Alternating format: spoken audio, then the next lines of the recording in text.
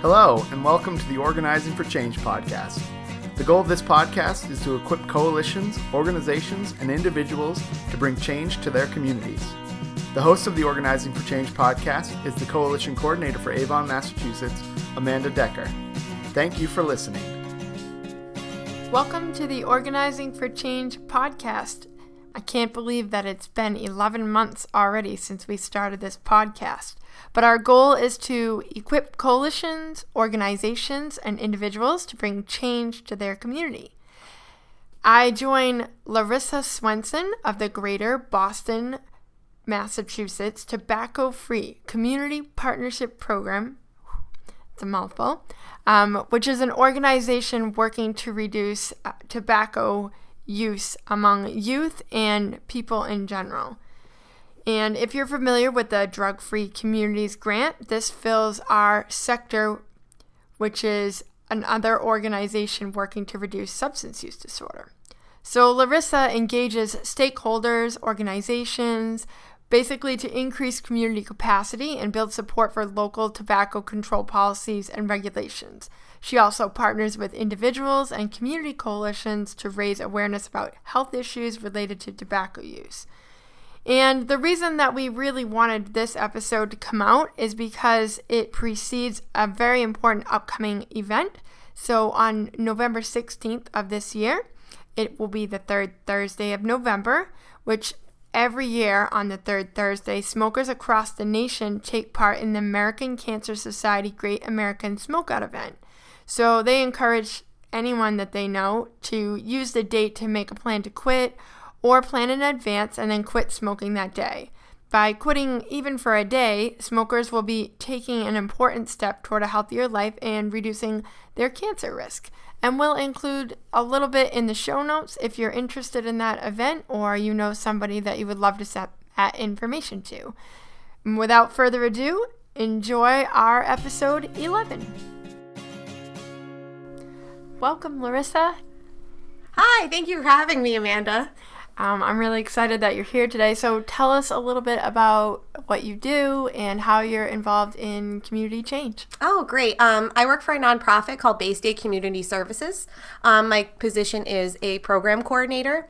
I am the coordinator for what is called the Greater Boston Tobacco-Free Community Partnership.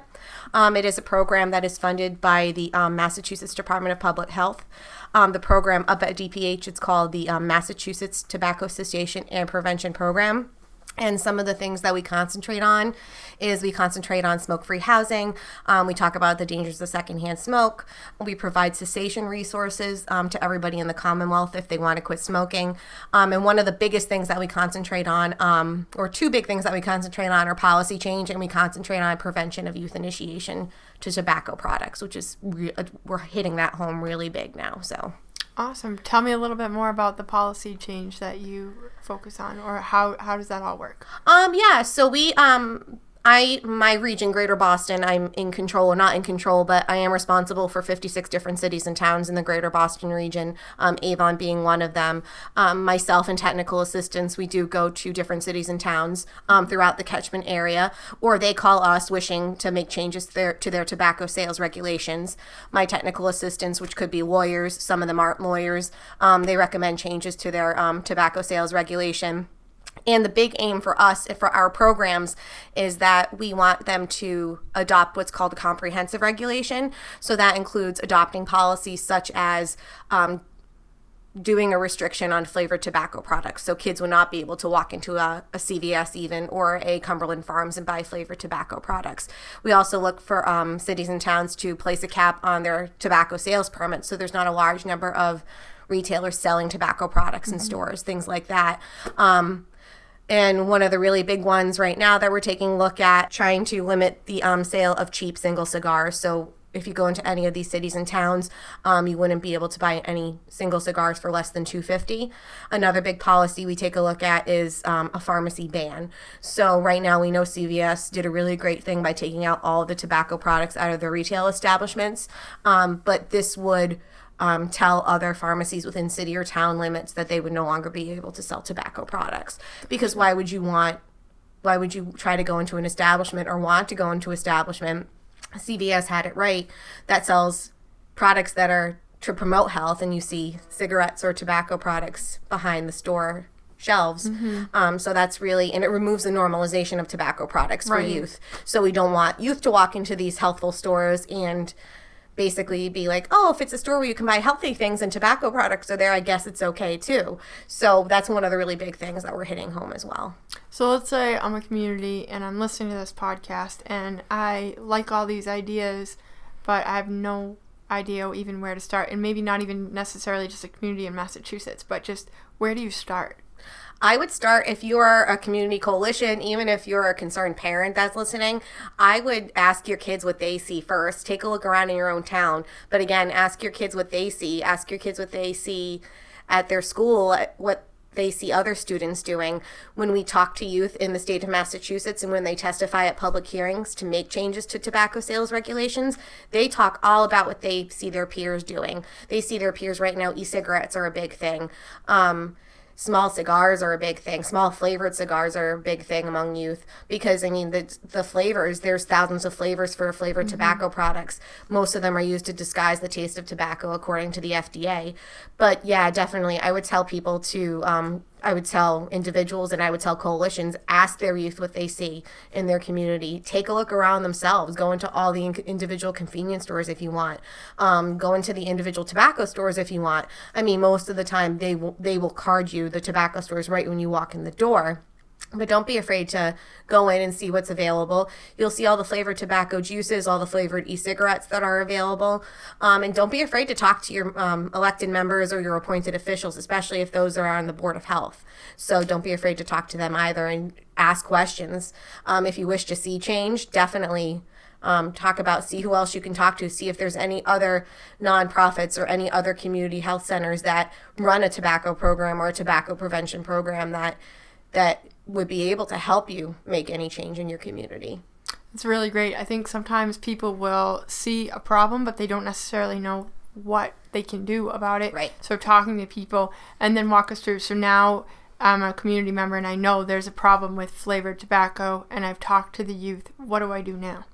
I mean, if you've talked to the youth, you yourself know there's a problem with flavored tobacco products. If you're an individual of the community, for example, and you don't belong to a coalition, I mean, join a coalition, get the lowdown, because they definitely know way more than you do.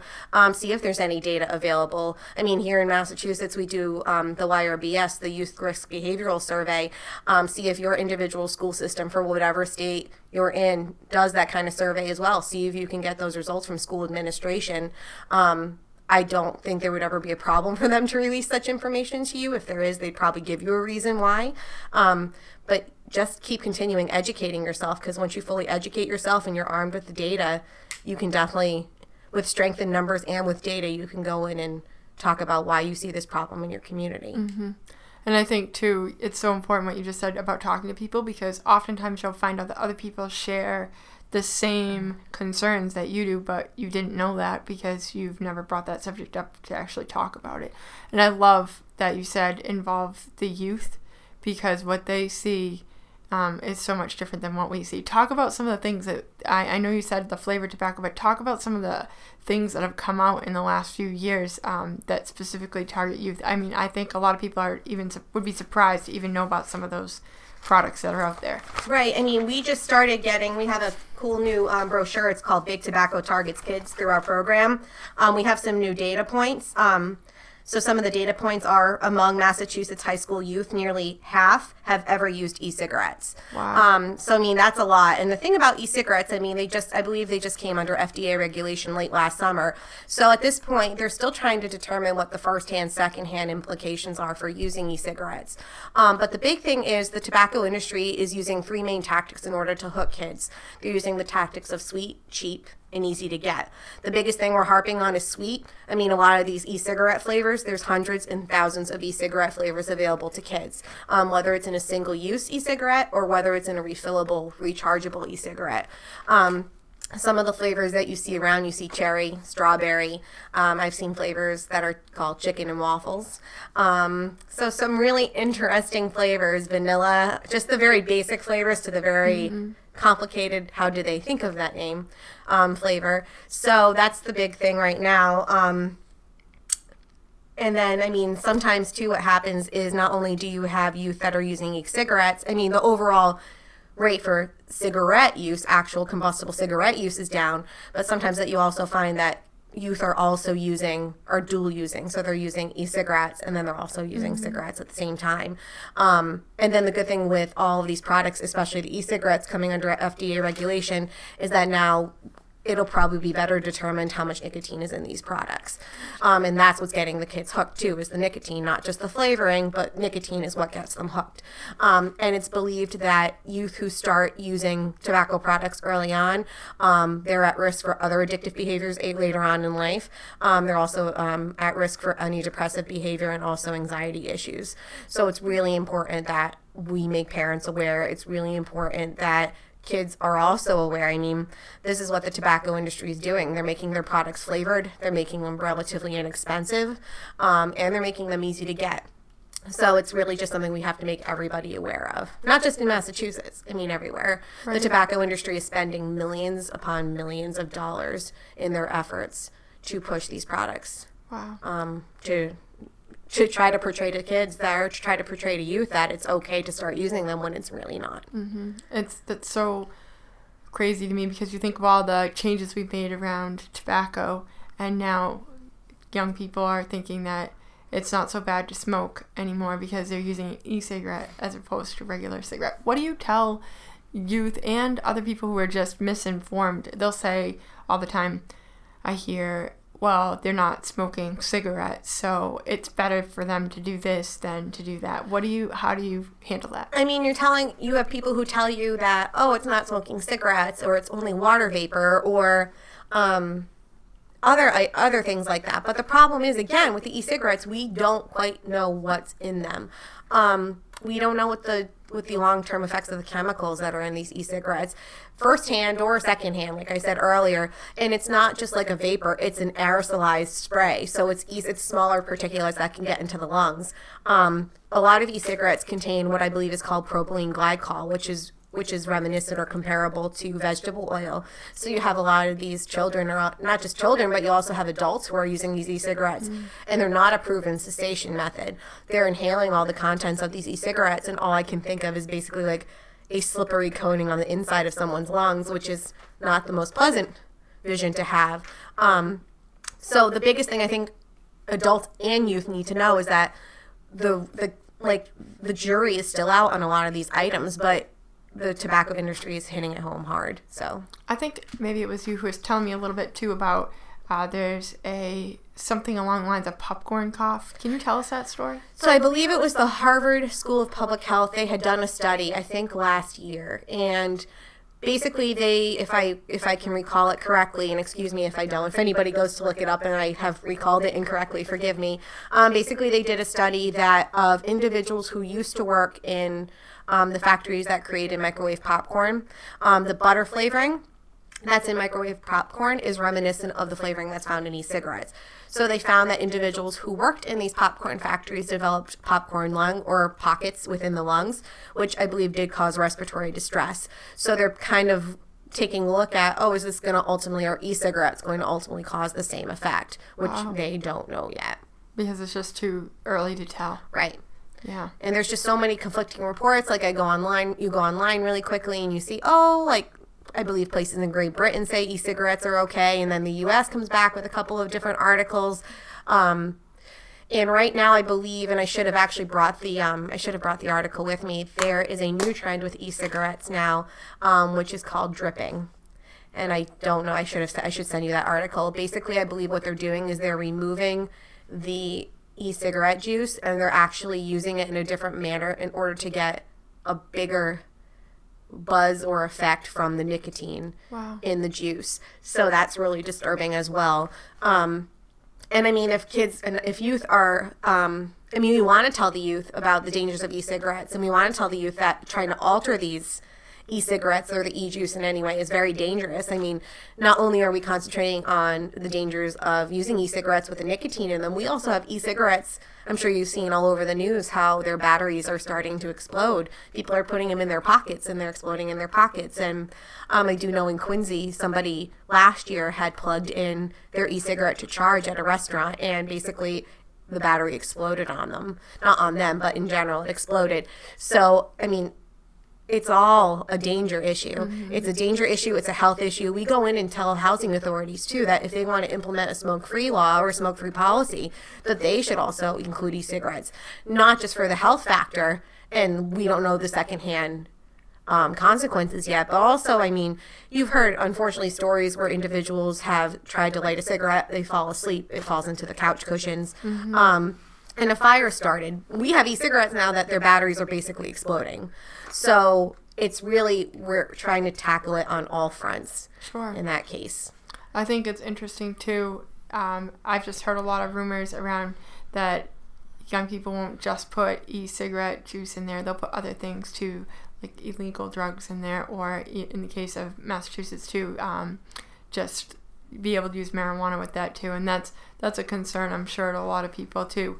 I know also something interesting that you said too is for just people to go in and take a look in the store to see what is being sold, and I think that's a really great tip because people, you know, might be a little bit further removed from the whole scene from when they were younger, and some of these products, I mean, they're brightly colored, and it's crazy. I mean, I've never smoked in my life.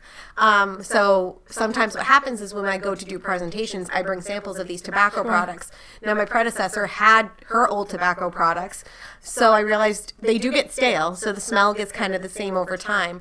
So I decided to go buy some new products, and I felt just kind of like it was me going in and trying to see what was going on in the random communities I selected. But to me, it was kind of an eye-opener how they're all displayed, all the flavors that are available. I mean, I went to go open up a pack of watermelon cigars, and I took a whiff, and immediately I wanted to buy a pack of watermelon Jolly Ranchers. Those are basically one of my favorite candies. So I was just amazed by how much they smell like the candy and the candy and the fruit flavorings that are available. And just go in and see what's going on and how inexpensive some of these products are. I mean, Avon's really lucky because Avon's done so much to try to take care of the flavored tobacco issue and also the pricing issue. I mean, no longer in Avon can you go into a Cumberland Farms or any other general convenience store and purchase a flavored tobacco product.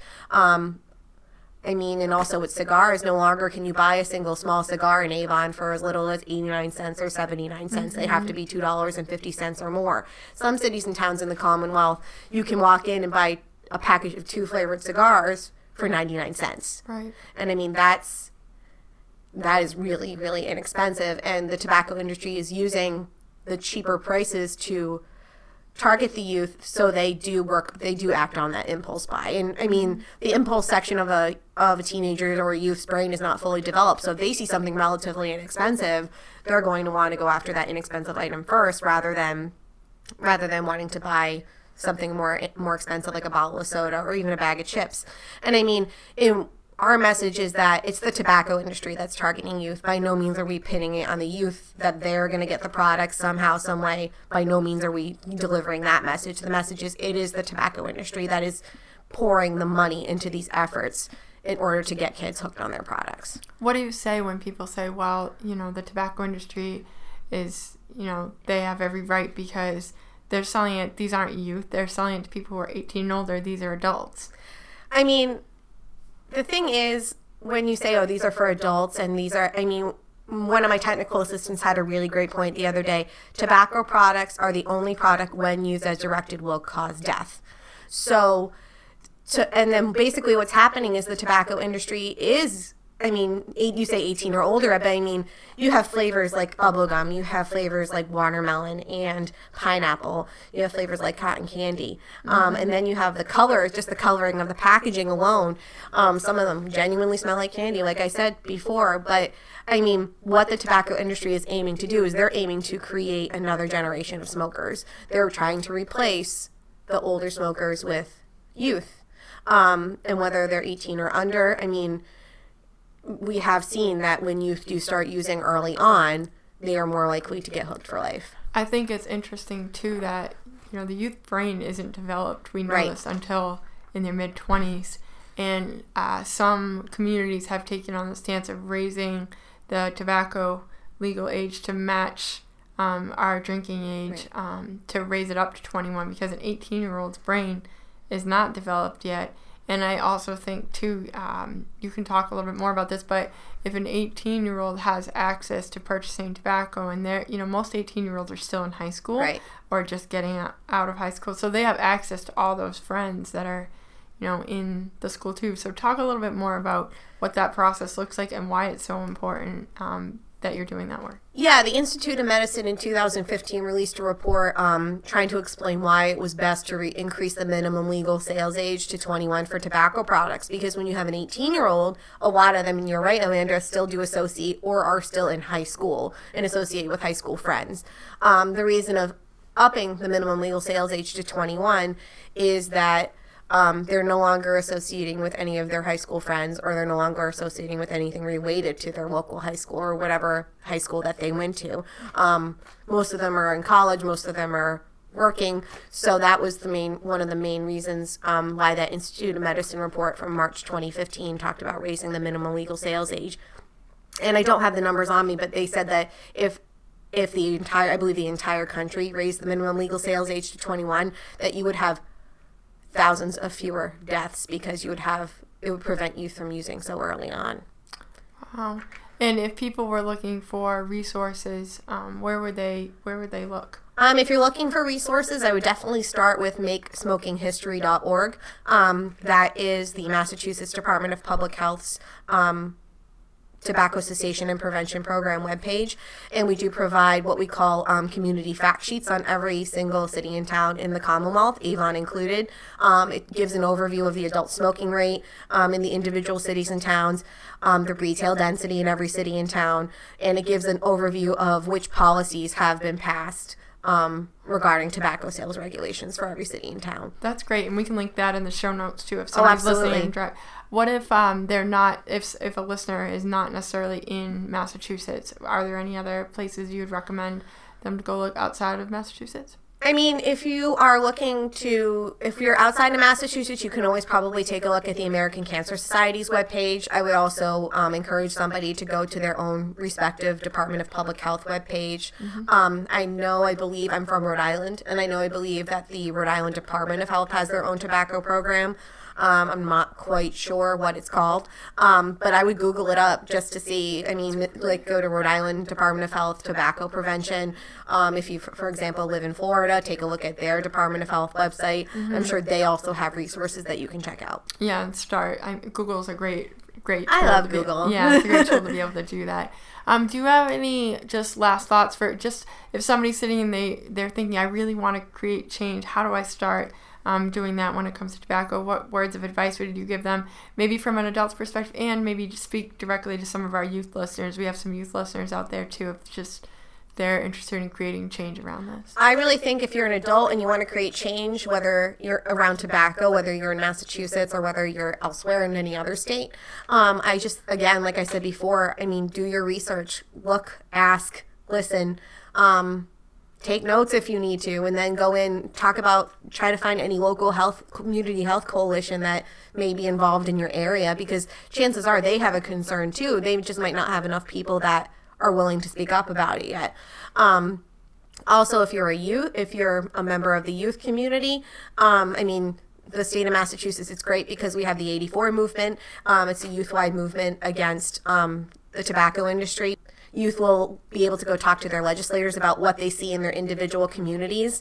And when we talk to these kids about talking to legislators, we tell the youth that they're here to listen to you. They're here to learn what's going on in your community at your level. So I would also probably tell youth to not hesitate to even write letters to their legislators, to call and see maybe when their visiting hours are, not necessarily at their respective state houses, but also a lot of legislators have their own in-town hours. So sometimes it's at a local coffee shop, or sometimes it's at a local restaurant, and you can go and talk to your legislator about what you see in your community, whether you're an adult or whether you're a youth.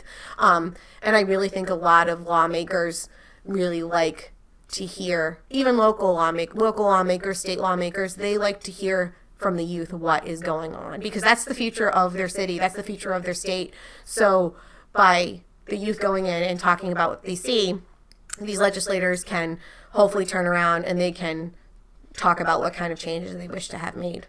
That's great. I think that's so important what you just said, because oftentimes I think there's this misperception that lawmakers are just, very well informed about all these things. And the truth is they're just regular people. And a young person who is educated and did the research, they can really make a difference. As well as an adult, if you make the time to go talk to somebody, you can make a difference.